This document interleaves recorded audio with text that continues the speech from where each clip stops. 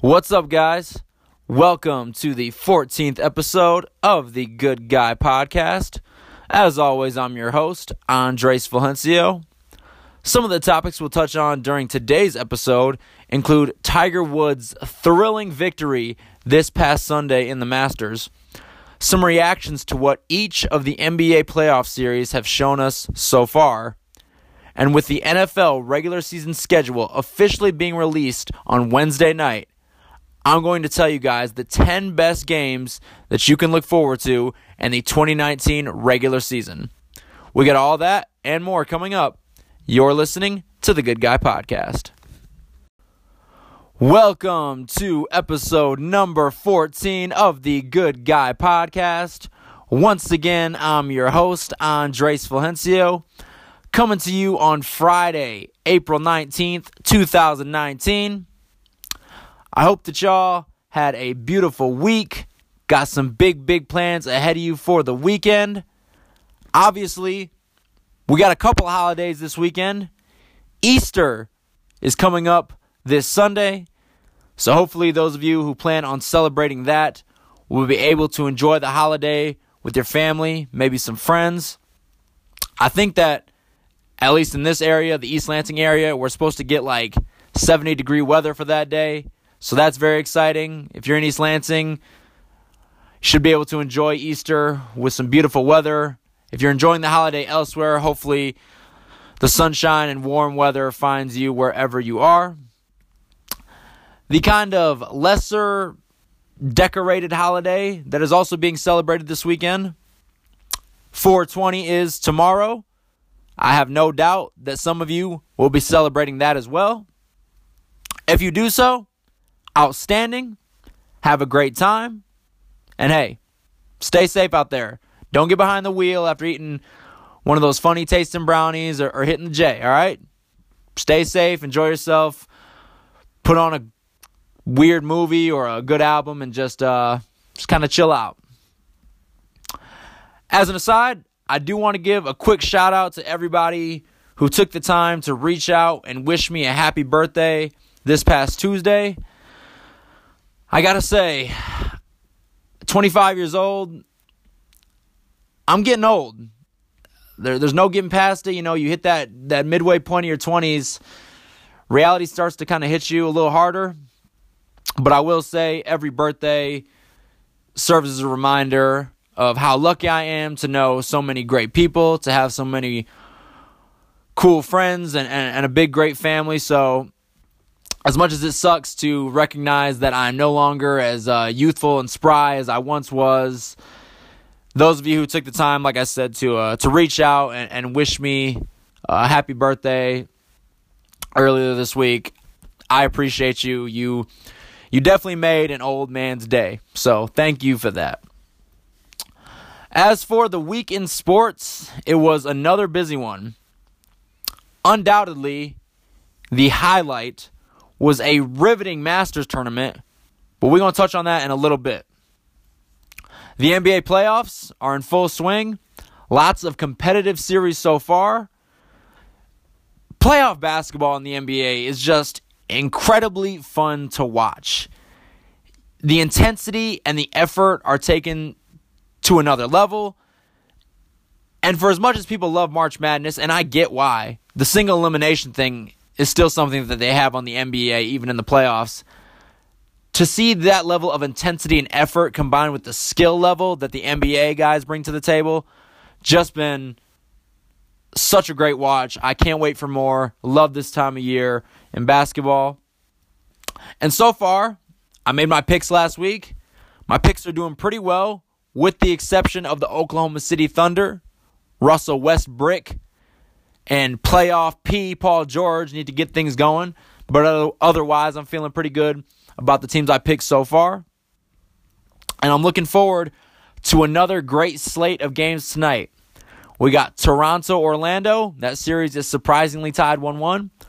Boston-Indiana. Boston with a 2-0 lead. And Portland-Oklahoma City. Again, the Thunder down 0-2.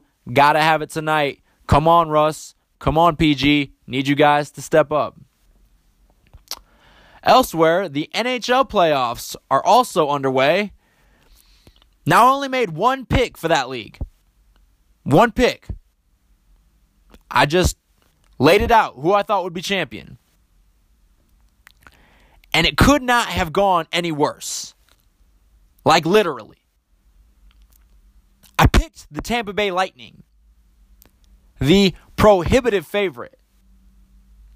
Yes, Tampa Bay, who tied the NHL record all time for most wins in a season with 62.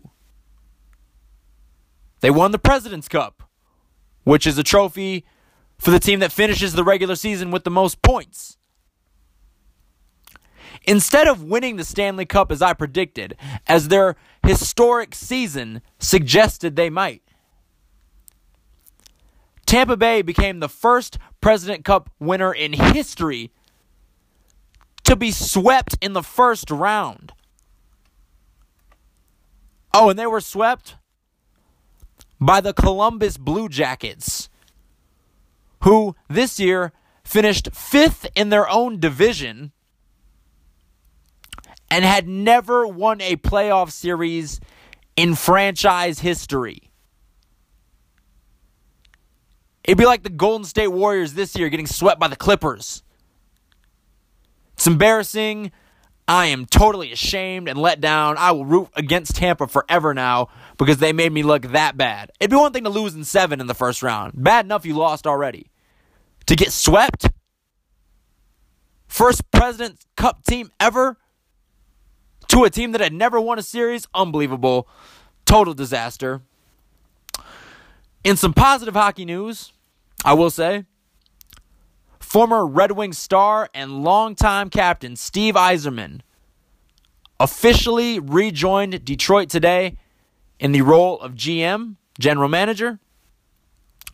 Now, Yzerman's been an executive before. He helped build the choking juggernaut Lightning. And his hiring provides new hope to one of the NHL's historic franchises. I know a lot of Red Wings fans I saw on social media today are excited. And it's long overdue for a team that has missed the playoffs the last 3 seasons after making it the previous 25. So that's big news, great news for Hockey Town. Definitely exciting there. The NFL released its schedule Wednesday night, and the NFL draft begins next Thursday with the first round. So we're starting to kind of see the outlook of the 2019 NFL season take shape. Russell Wilson, the Seattle Seahawks quarterback, signed an extension at the very last minute he said he would to become the NFL's highest paid player.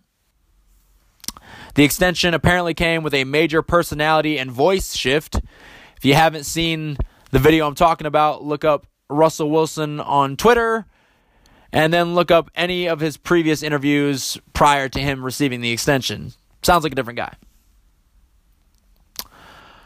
But as we look forward to the NFL draft, again, next Thursday, first round, and the next wave of stars that are kind of entering that league, and as we enjoy the NBA playoffs, where the league's biggest stars compete in the biggest games, it was one star who almost has single-handedly carried his sport for the majority of his career, who was the story of this past weekend, and possibly the year in sports.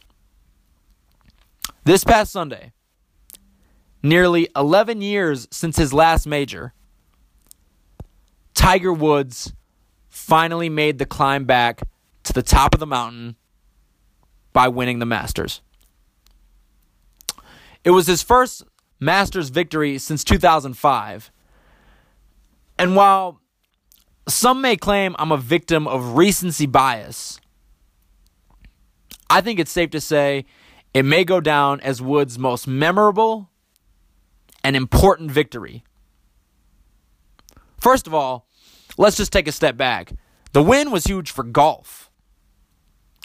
Tiger is far and away the sport's biggest star.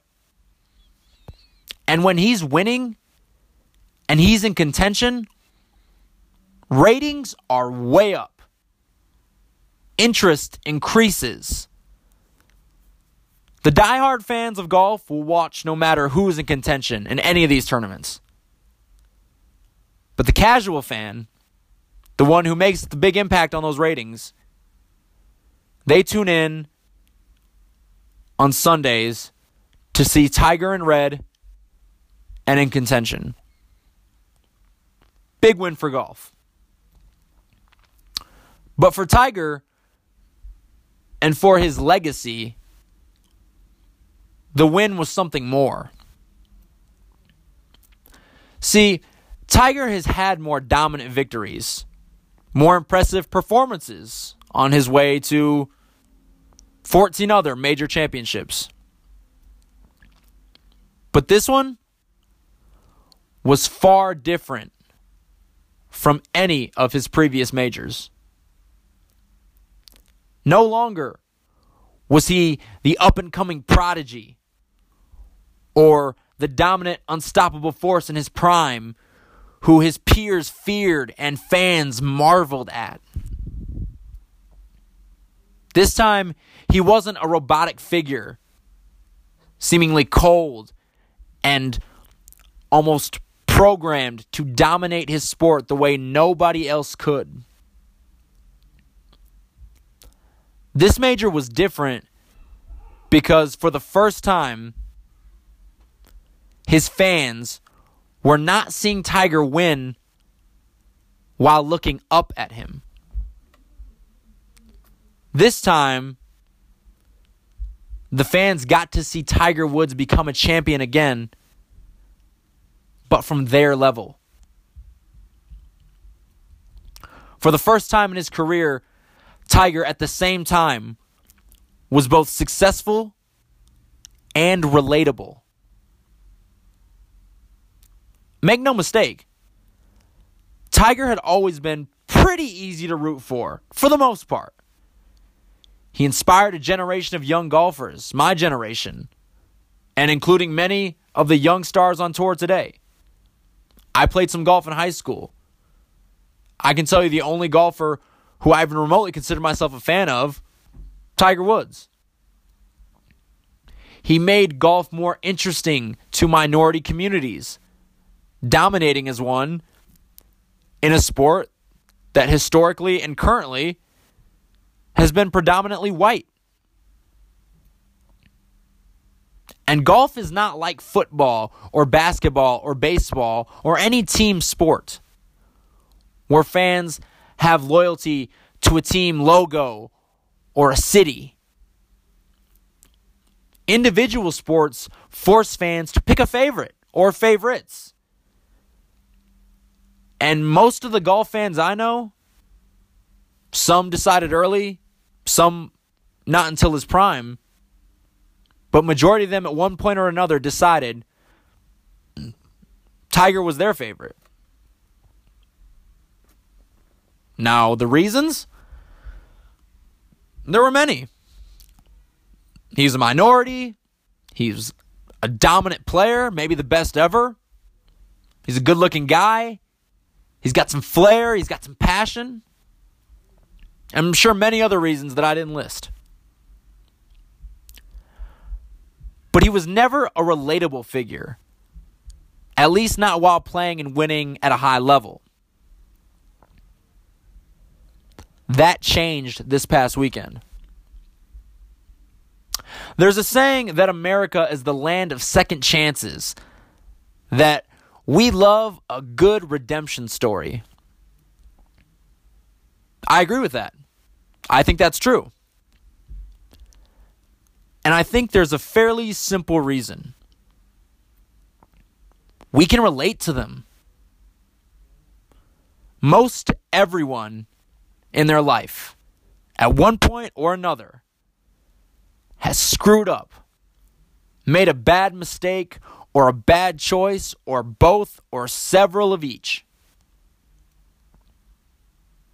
Guys, Tiger Woods was married and had multiple affairs.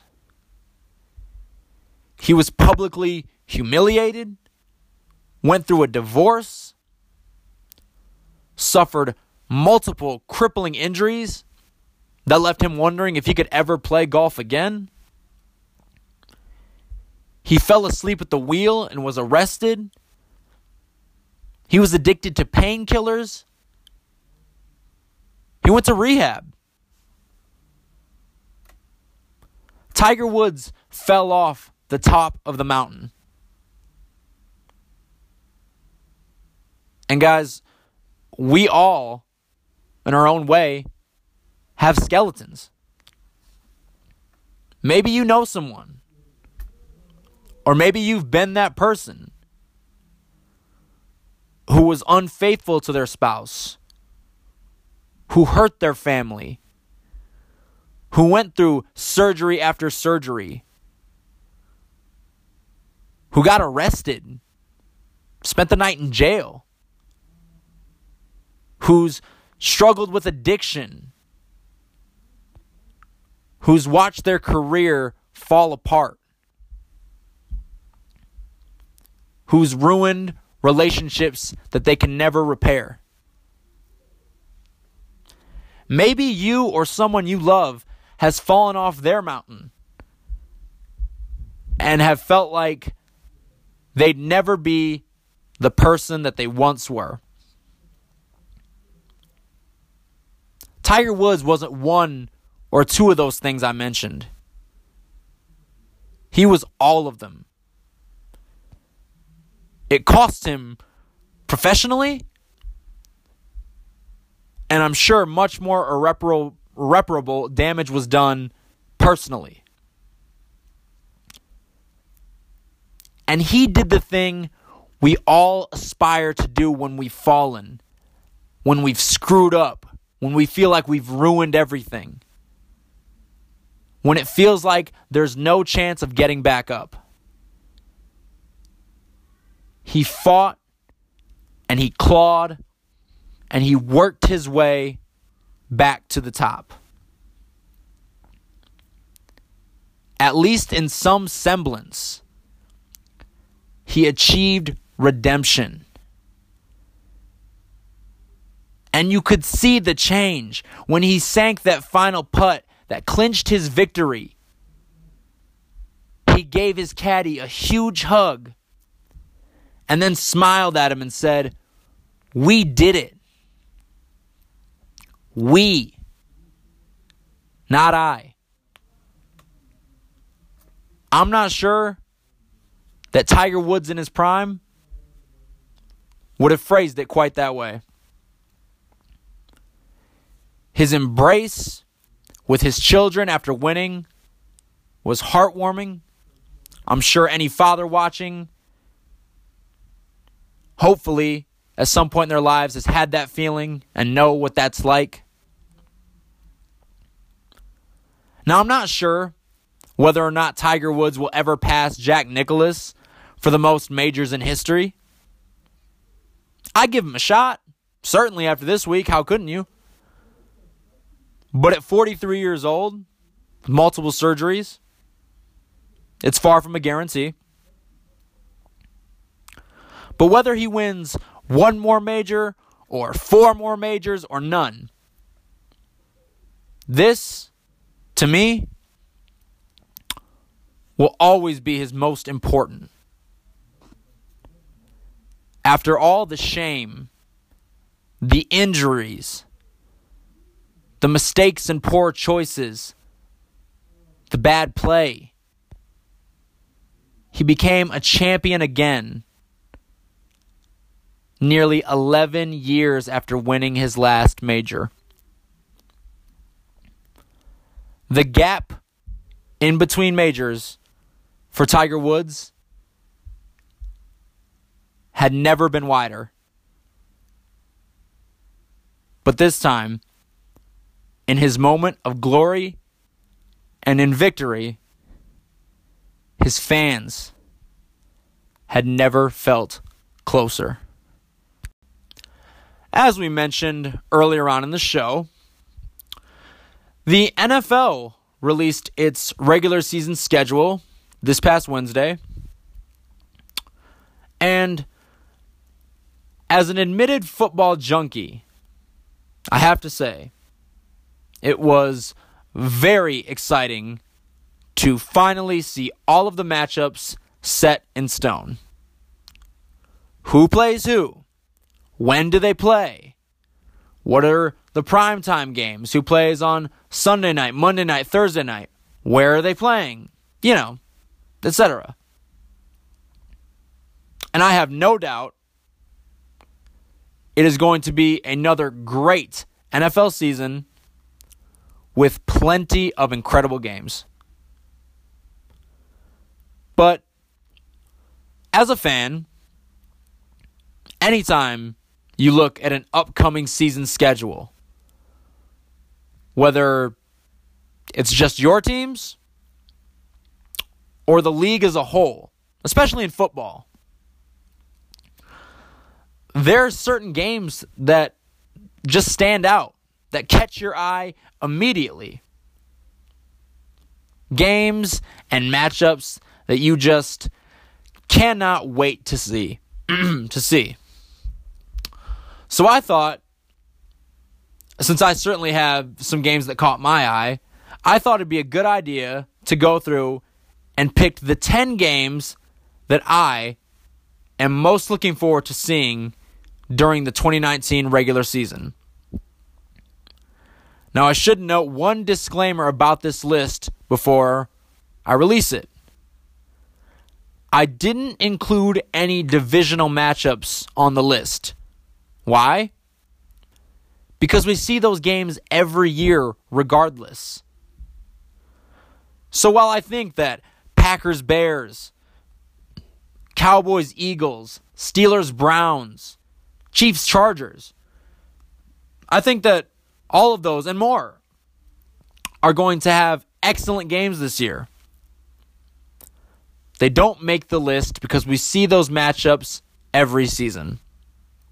So, with all that being said, here are my top 10 most anticipated games for the 2019 NFL season. Number 10, the Baltimore Ravens at the Seattle Seahawks in Week 7.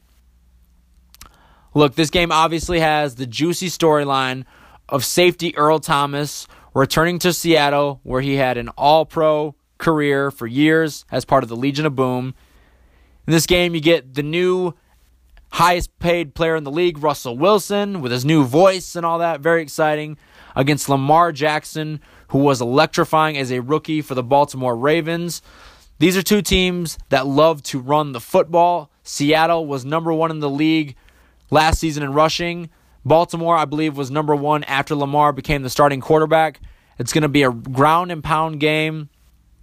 Two teams mixing it up in the trenches, and it may come down to which team can make the big play through the air. You would likely give Seattle the edge because of Wilson, but now that Baltimore has added Earl Thomas, you never know if he can trick Russell Wilson, his old teammate, into making a key mistake.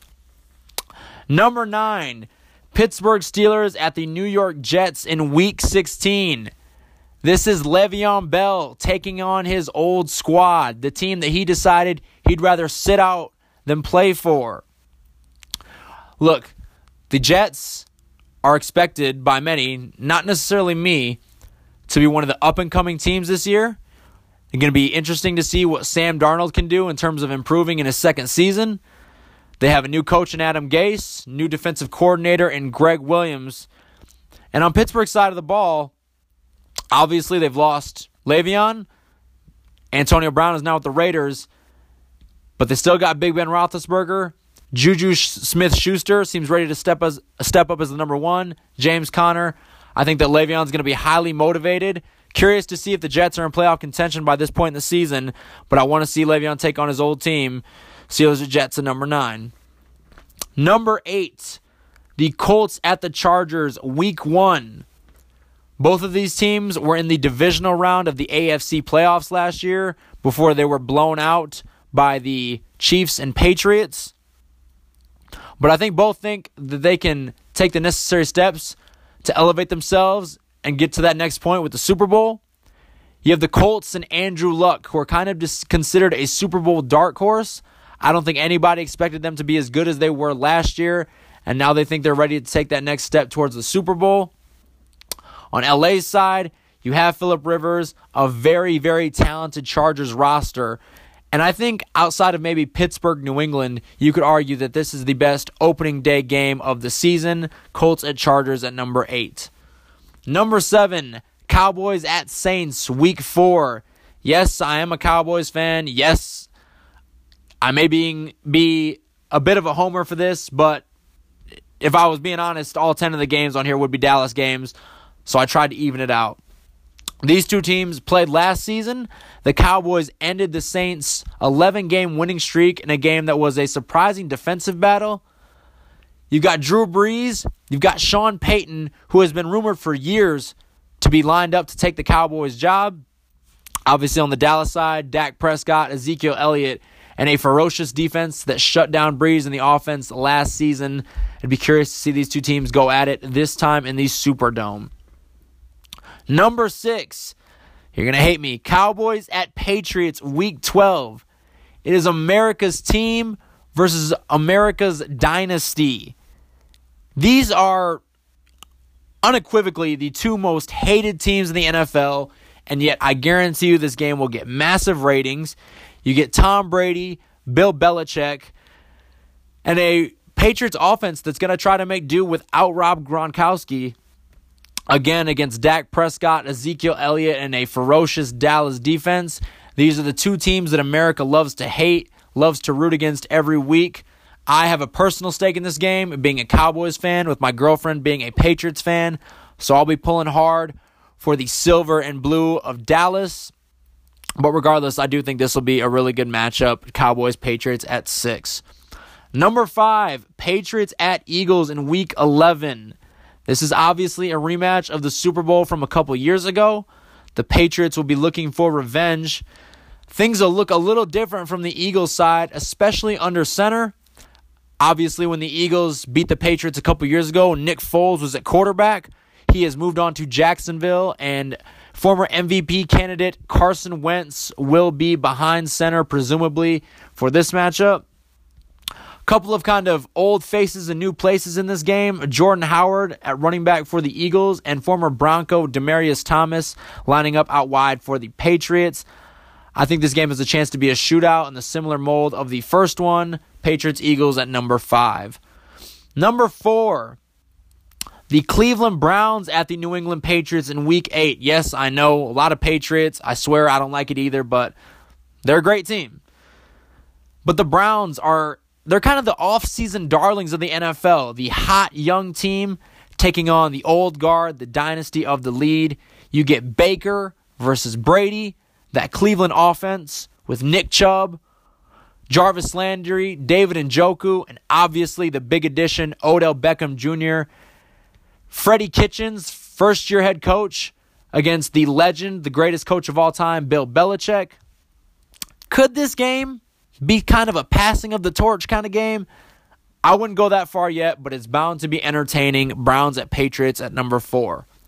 Number 3, Packers at Chiefs in Week 8. This is going to be an aerial assault. The two most talented passers, I think maybe ever. Patrick Mahomes against Aaron Rodgers. I mean, the ball's going to be flying over the field. If you want to see a throwing clinic, watch these two guys play. Add in the exciting elements of guys like Tyreek Hill, Travis Kelce, Devontae Adams, Aaron Jones. Packers rookie coach Matt LaFleur will be taking on Andy Reid, but he'll obviously have the more experienced quarterback. I can't wait to see these two guys go at it, and given Rodgers' age and the way the NFL schedule sets up, this may be the only time we ever see these two go head-to-head. Packers at Chiefs, number 3. Number 2, Chiefs at Patriots, Week 14.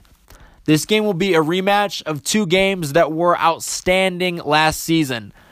Obviously, the Patriots beat the Chiefs on a last-second field goal in the regular season and then took them down in overtime in the AFC title game.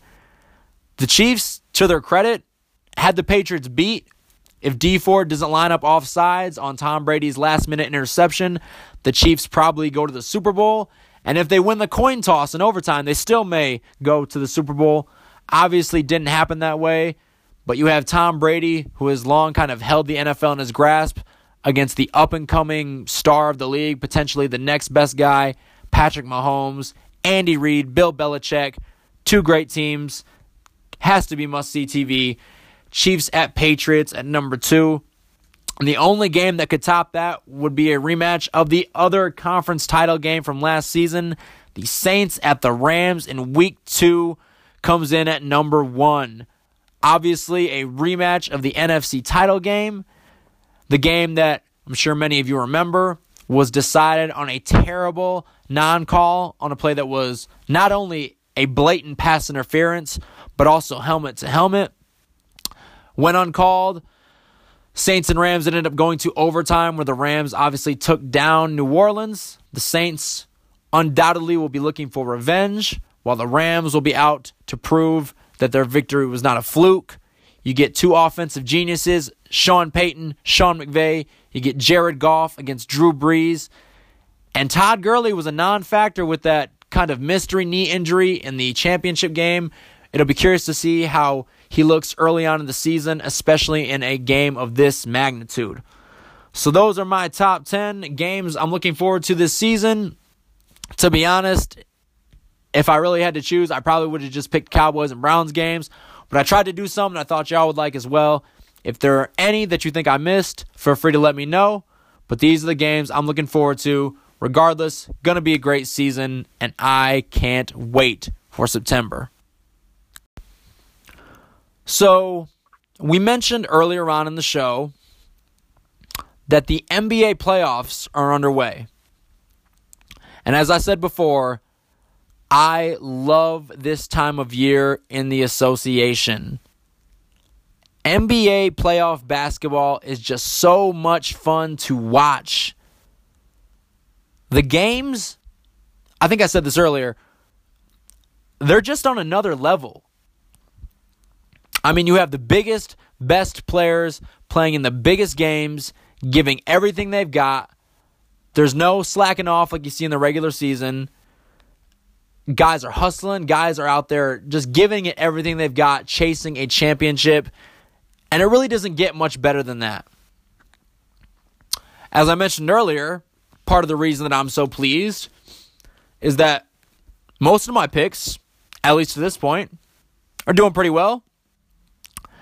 6 of the 8 teams I picked to win their first round series are currently leading their series.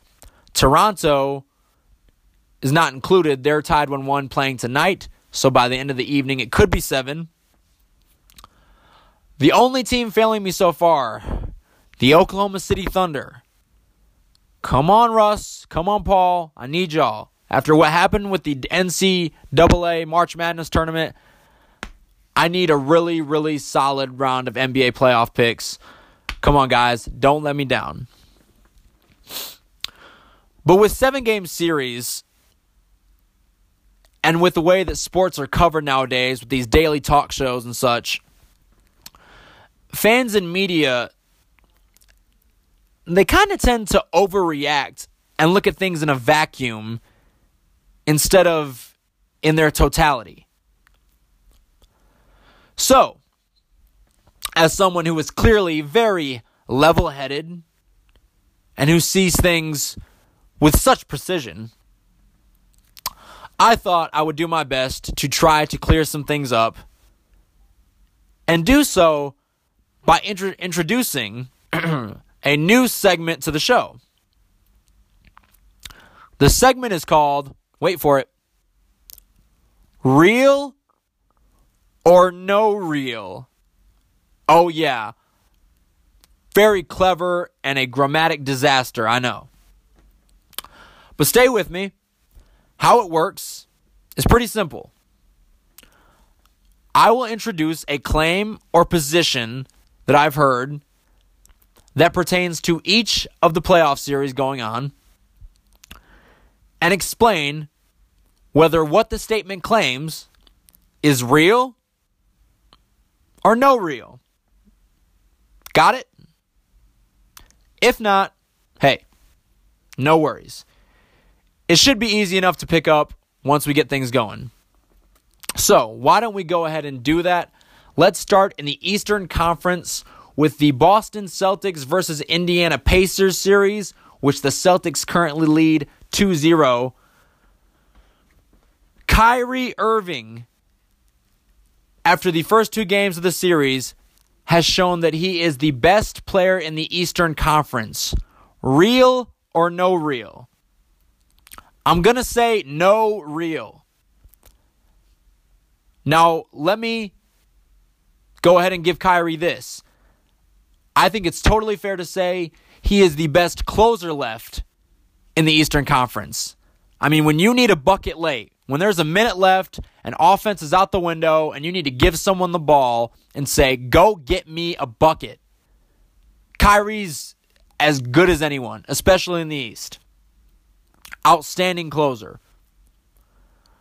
But best player in the Eastern Conference, let's pump the brakes. I'd still take Giannis over him. I'd still take Kawhi Leonard.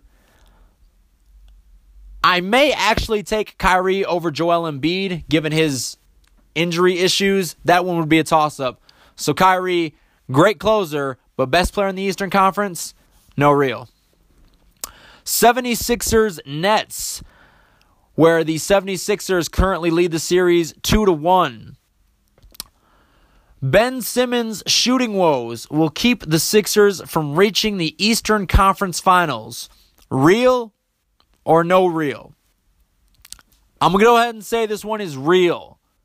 Look, I liked Ben Simmons coming out of college a lot when he came out of LSU. I think he has rare court vision. Obviously, outstanding size for a guard. Can score at the rim. But the guy can't shoot a lick. And he couldn't shoot last year, and he came back this year and was not any better. That's an issue. Now, I don't think it'll cost them against the Nets, but the 76ers' goal coming into the season was not to defeat the Brooklyn Nets in the first round. This is a team that had championship aspirations. But when you have a primary ball handler who is not surrounded by great shooters and can't shoot himself, that is not a recipe to win big in today's NBA. Like Simmons, like some of his game, but until he learns to shoot, I believe the Sixers will always underachieve, at least based on expectations. The Toronto Raptors against the Orlando Magic. The series is tied 1-1, and these two teams do battle tonight. Kyle Lowry, the point guard, is a good enough second star to help Kawhi Leonard carry the Raptors to the NBA Finals. I'm going to say this is no real. Look, Kyle Lowry seems like a really good dude. He plays his butt off. He's a good regular season player. He's got a pretty decent skill set, and he's become a better passer this year.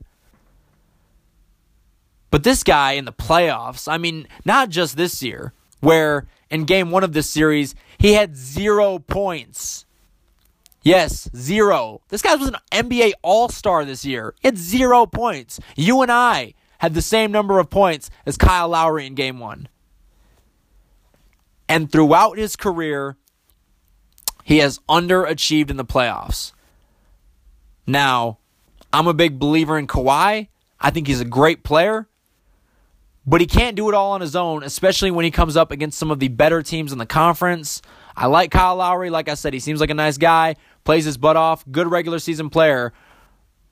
But if you're asking me in a Game 7, when one of the teams has Giannis and Chris Middleton or Kyrie Irving and Jason Tatum, no, I don't think Kyle Lowry can get the job done. So I'm going to say him being good enough to help Kawhi get to the finals is no real. Finally, Bucks Pistons. Bucks leading the series 2-0. This series was over before it started. The Bucks are the best team in the Eastern Conference. Real or no real? That is real.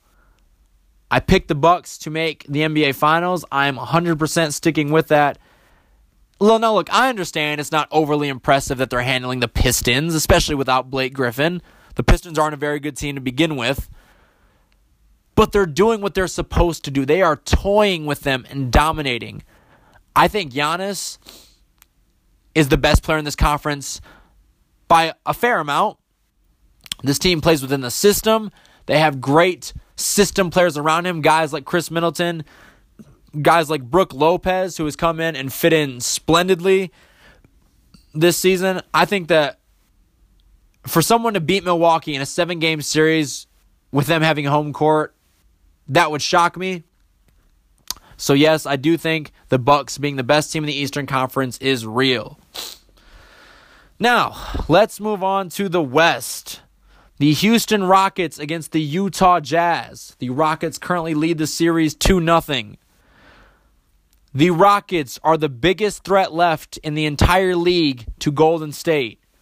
Real or no real? I think this is real. The Rockets have blown the doors off of Utah the first 2 games. James Harden is playing at an unbelievable level.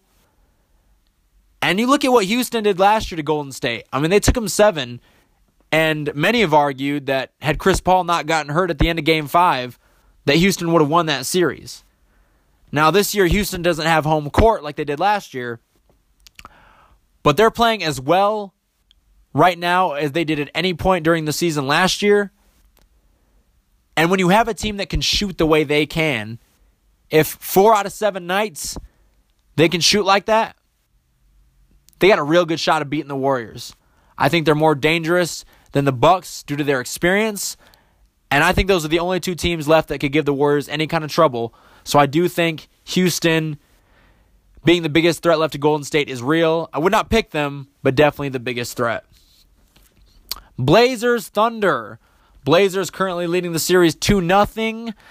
2 teams playing tonight.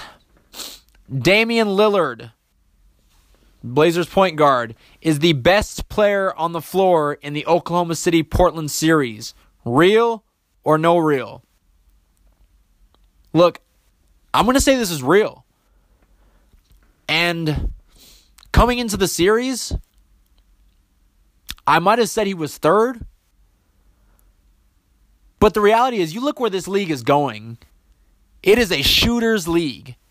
And the only 2 guys who can kind of even claim to be at Damian's level would be Russell Westbrook and Paul George. Russell can't shoot. He's one of the worst outside shooters by volume in league history, and he keeps shooting them. He's trying to get into these contests seemingly one-on-one with Lillard, and Lillard shoots circles around him. Now, PG's a better shooter, but he seems like he's hurt right now. And for as great of a season as Paul George had, he has never been known for coming up big in the playoffs. Damian has taken big shots. He has made big shots. He's making them this series. And as of right now, I don't know how you can say he isn't the best player on the floor. So I'm going to say that claim is real. Denver Nuggets, San Antonio Spurs. The Spurs currently lead 2-1. The Nuggets are a legit contender with an elite star in Nikola Jokic. Real or no real? Look, this is no real. Now, I give teams like the Nuggets a lot of credit. They played their butt off the entire season. Head coach Mike Malone had a group of guys without a real superstar playing out of their mind. A group of system guys who just play their butt off night in and night out. But the Spurs series is showing you what the Nuggets are. They're the Indiana Pacers. And I'm not even sure Nikola Jokic is better than Victor Oladipo.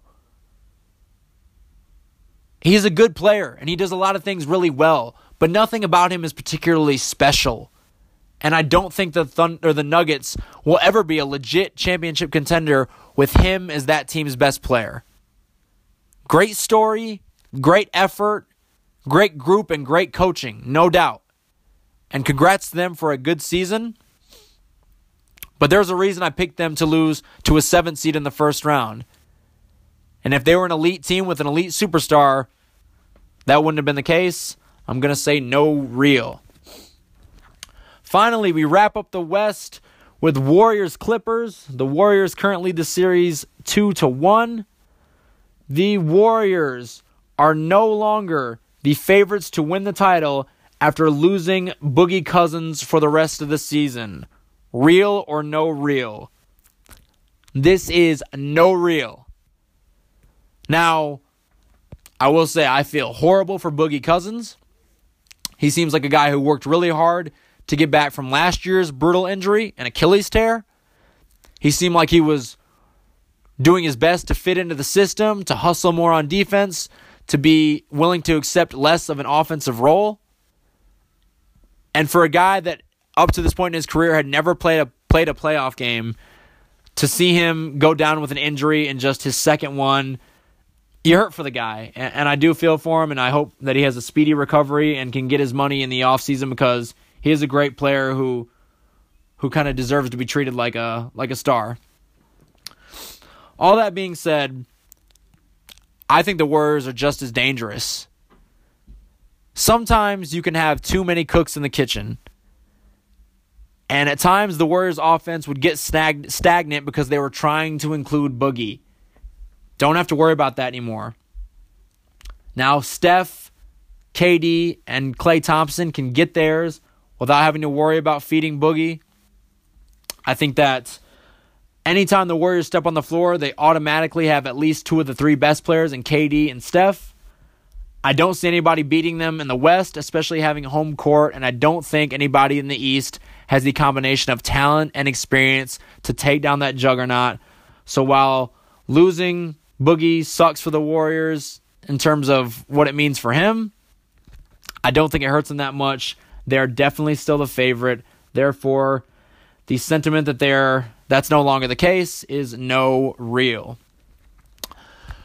So that ends that introduction to that segment. Hopefully you guys enjoyed it. Perhaps we'll do it again another time if there's some positive feedback, but who knows what the future holds. Regardless, can't wait to continue to watch these playoffs, see what more crazy narratives get thrown out there, and who knows, we may address them again in another segment of Real or No Real. We touched on the NFL schedule release a little earlier on in the show. And while that is something that football nerds like myself definitely look forward to, in the offseason of the NFL, it's at its best an appetizer.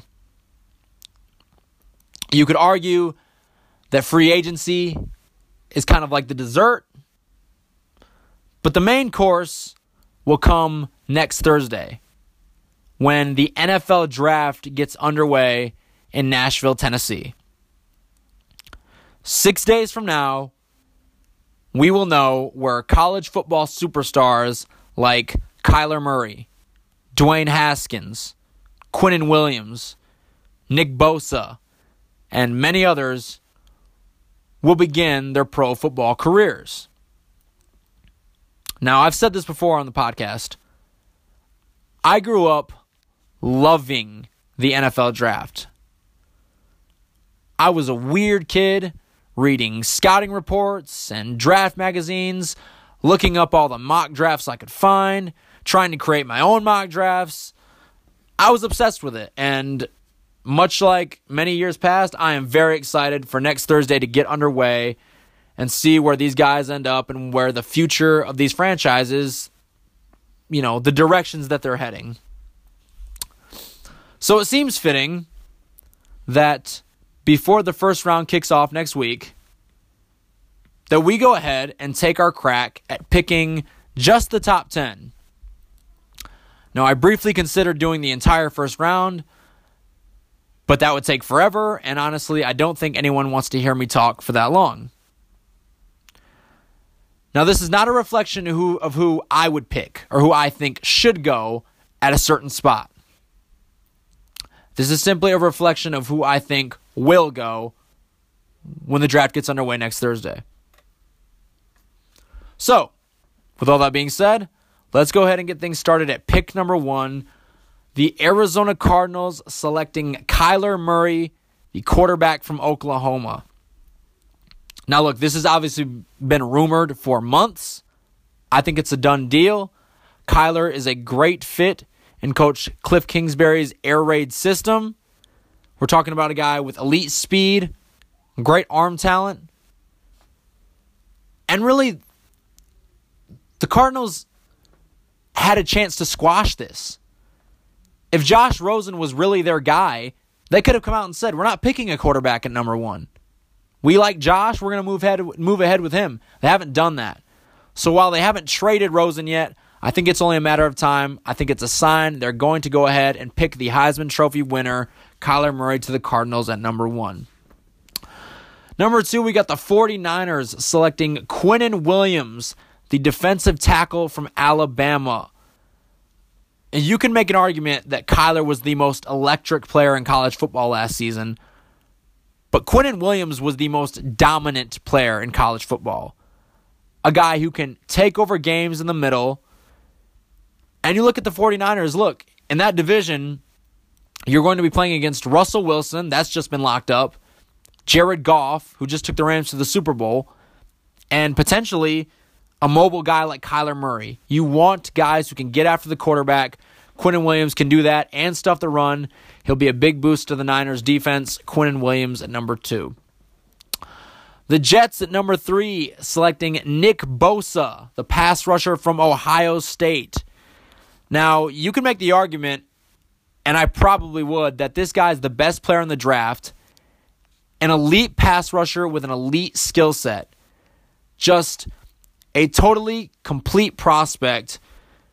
And if you're the Jets, who are switching to a 4-3 defense this season under defensive coordinator Greg Williams, you want an edge rusher who can get to the quarterback, get to Tom Brady, get to Josh Allen. I think that he can be a cornerstone piece for the Jets as they revamp that side of the football and get the best player in the draft, Nick Bosa, at number 3. Number 4, the Raiders selecting Josh Allen, the pass rusher from Kentucky. Now this guy, not a lot of people saw this guy play because he played football at Kentucky. If he was on the basketball team, probably seen a lot more of him. But he has great size, speed off of the edge, a really unique bend to get around offensive tackle, and an excellent burst and closing speed as he gets closer to the quarterback. The Raiders obviously going to be playing against guys like Phillip Rivers and Patrick Mahomes. And having traded away Khalil Mack, they had a dismal pass rush last year. Allen can come in and help that right away. Allen to the Raiders at 4. Number 5, the Tampa Bay Buccaneers. I had them taking Rashawn Gary, the defensive lineman from Michigan. Now, Gary is kind of a tweener. He can play some defensive end and defensive tackle. And the Bucs selected a first-round or defensive tackle in the first round last season. But they have a really limited amount of cap space and have been rumored to be interested in trading star defensive tackle Jared McCoy. If so, I think Gary's a plug-and-play guy who offers some versatility. He has an elite physical skill set. Never really put it all together at Michigan. Some may question his motor, but there's no doubt the physical skills are there. And he can allow the Bucs to hopefully explore some cap flexibility options with trading McCoy. Rashawn Gary at number 5. Number 6, the New York Giants. How about Drew Lock, the quarterback from Missouri? Now, originally, I had Dwayne Haskins, the quarterback from Ohio State. Rumors are that the Giants are not real high on Haskins. I can't see them coming away from the sixth pick without selecting a quarterback. If Haskins isn't their guy, maybe they're more intrigued by the physically gifted Lock from Missouri, a guy who had some consistency issues during his time with the Tigers, but certainly showed flashes of being a franchise quarterback and a guy who has the physical tools to be a star if he gets the right coaching. I think he would benefit from sitting a year under Eli Manning, who the Giants are inexplicably committed to for at least another season. Hopefully, they come to their senses and pick a quarterback. Nothing guaranteed, but I have the Giants taking Lock at number 6. Number 7, the Jacksonville Jaguars selecting Jawan Taylor, the offensive tackle from Florida. Look, if you're Jacksonville, they've made it clear they want to be a ground and pound team, and they just signed a guy who they think is their new franchise quarterback in Nick Foles. You want to be able to protect that guy. Taylor is a guy with really nice athleticism, good technique, projects as a right tackle at the next level, but he can also play the left. Probably at this point a better run blocker than a pass blocker, but undoubtedly a plug-and-play, day-one starter who can help the Jags up front and protect their new asset in Foles, as well as helping them kind of lean towards that style of ground and pound football. Number 8, the Detroit Lions. How about Montez Sweat, the pass rusher from Mississippi State? This is a guy who absolutely dominated the combine. Super freak athlete. And there's a need for the Lions here, so it makes sense. They had trouble getting to the quarterback last season. Obviously, you play against Aaron Rodgers twice a year. You want to be able to do that with some consistency. And with Ziggy Ansah, kind of the lead horse in that D-line, being a pending free agent after this season, it makes sense for the Lions to get the next guy in the building. I think Sweat is a good fit for them at number 8. Number 9, the Buffalo Bills selecting Ed Oliver, the defensive tackle from Houston. Now, I almost gave the Bills the tight end from Iowa. I think his name's Hawkinson. Incredibly athletic kid, and who would provide a really gifted young target for quarterback Josh Allen. But at the end of the day, I just don't see them being able to pass up a super talent like Oliver, who was incredibly dominant during his time at Houston, especially early on. Struggled a little bit with injuries, but he has been slowly rising up draft boards. I think he makes sense for the Bills to help bolster up that defense. A guy who can help get pressure up the middle on guys like Brady and Darnold. I think he makes sense for the Bills, and his talent is too good to pass up at number 9. And finally, number 10, the Denver Broncos. I was really tempted here to put Ohio State quarterback Dwayne Haskins. I think he would benefit from coming in and learning behind a veteran like Joe Flacco. But all the reports are the Broncos are incredibly high on linebacker Devin White from LSU. And hey, understandably so. The guy is a rangy sideline-to-sideline linebacker. He's shown some really nice ability in coverage, a pretty decent blitzer who will only get better. And I think if you're Denver, given John Elway's swings and misses at the quarterback position up to this point, he may be hesitant to pick a guy in the first round unless he is 100% sure that they are a lock. For as much as I like Haskins, I'm not sure you can say that about him at this point. Elway may elect to pass on him and select more of a developmental guy like West Virginia's Will Grier or NC State's Ryan Finley in rounds 2 or 3. So I have them taking linebacker Devin White from LSU in round 1. That is all for the top 10. It is unlikely, quite honestly, that many of these will be right. I would consider it a raging success if I was able to get, 4 out of 10 of these. And in reality, this probably won't even stay the order of the top 10. I wouldn't be surprised to see some of these teams trade up or down to try to get a player they want or to collect more picks. Happens all the time. You could see a team like the Miami Dolphins or the Bengals trade up for a guy who I left off in quarterback Dwayne Haskins. Regardless of what happens, I have no doubt it'll be a ton of fun to watch. I can't wait for Thursday. Had to do the mock draft today because by the time we record next week, the first round will already be finished, but we will have full analysis of the first round next Friday. So come on back. Cannot wait for that. Always an exciting time when the NFL draft rolls around. As we wrap up today's episode, I'm kind of going to switch up the direction of the podcast in a way that you guys listening may not expect.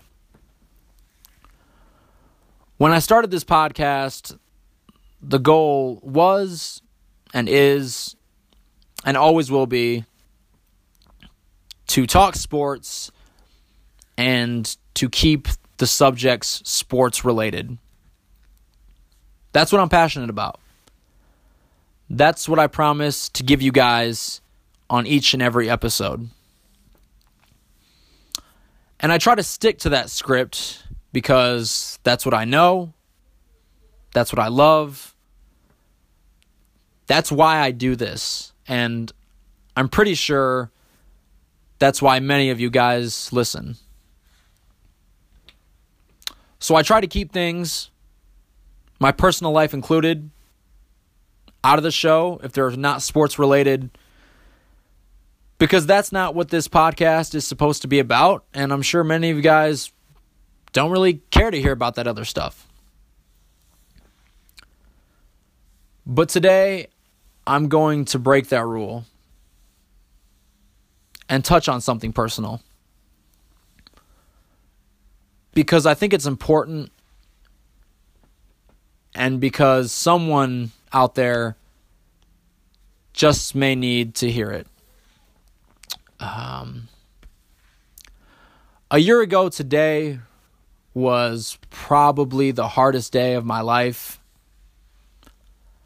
I was living in South Florida at the time.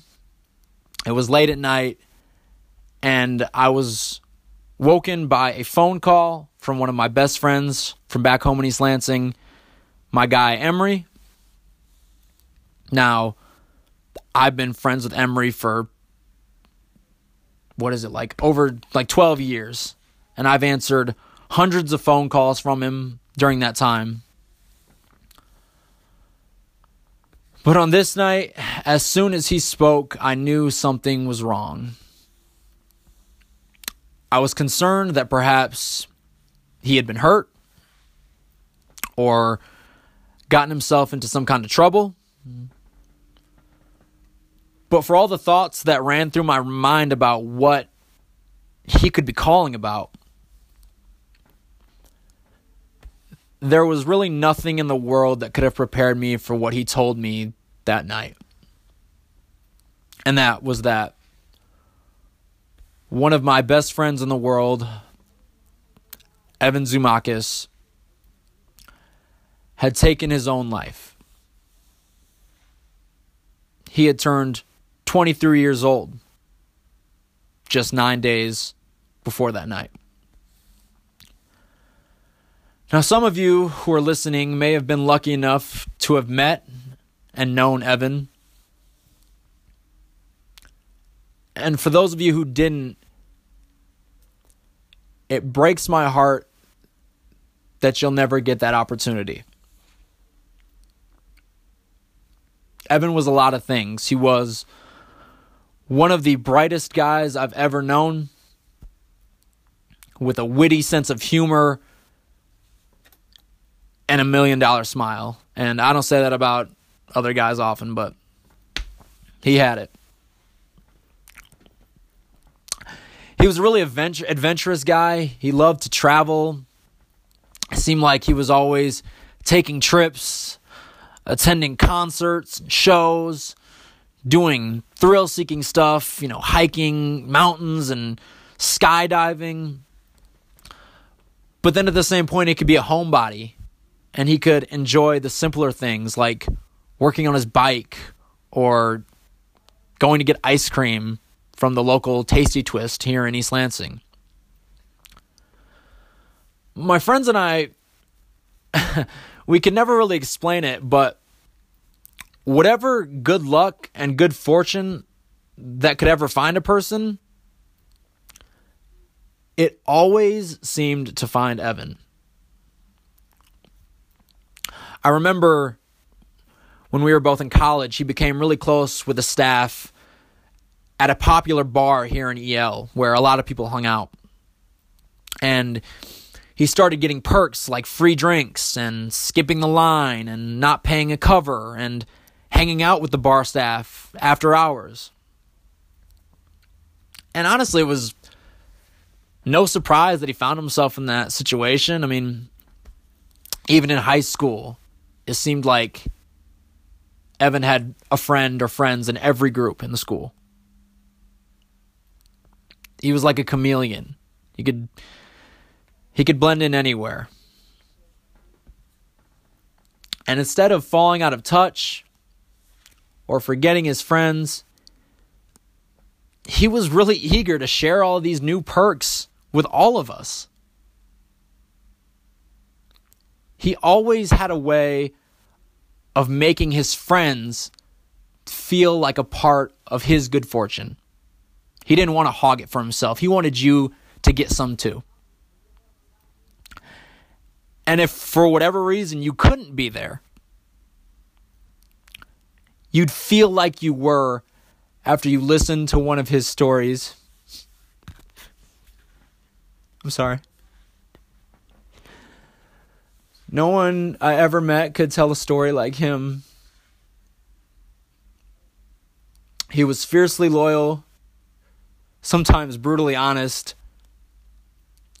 but the kind of friend you could call in the middle of the night when you were in trouble and had nowhere else to go.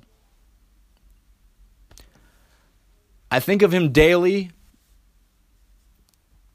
and every day it's hard.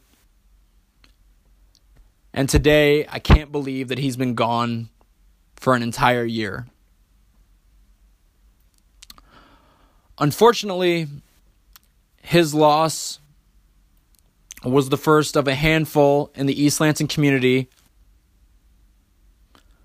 of young people who took their own lives. And I say all that to say this. If anyone who is listening to this is struggling or has ever thought about hurting themselves, I want you to know sincerely that you are not alone. I want you to know that you are loved and that things will get better, even if it doesn't seem like it right now. I want you to know that it's okay to ask for help and to reach out to someone when you need help. A parent, a sibling, a friend, a coworker, a teacher, a coach, a neighbor, anyone. And if you want to kind of talk to someone who doesn't know you, 1-800-273-8255 is the number for the National Suicide Prevention Hotline. 1-800-273-8255. You need to know that the world won't be better off without you in it. To all of us who are lucky enough to not be struggling with this battle, I urge you to reach out to your loved ones and friends often, to ask about their lives and let them know you care. And I'm not just talking about the struggling ones, the happy ones too, especially the happy ones. They hide it the best. And never pass up an opportunity to tell the people who are important to you that you love them. Because you never know if or when you will get another chance to speak to them. I wish I had taken more time to tell Evan when he was here. If I had one more minute of time to talk to him now, I know what I would say. I would tell him thank you for being a great friend and for showing me how to be brave enough to enjoy and experience new things in life. I would tell him I'm sorry that I couldn't be here when he was struggling the way I know he would have been there for me. I would tell him I love him like a brother and that no matter what, he'll always be family. And I would tell him that I miss him so damn much.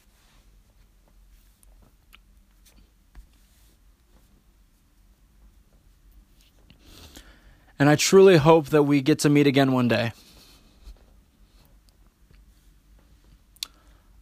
I don't want to lose anyone else like that, and I don't want anyone to lose anyone like that.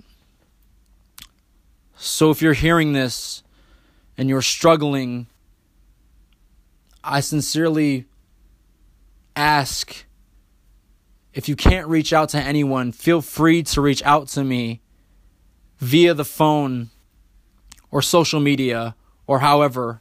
I'm not here to judge, just to listen and help in any way I can.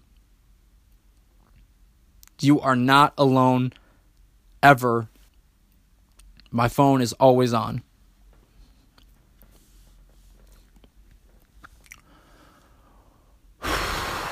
With all that, I don't have much else to say, really. I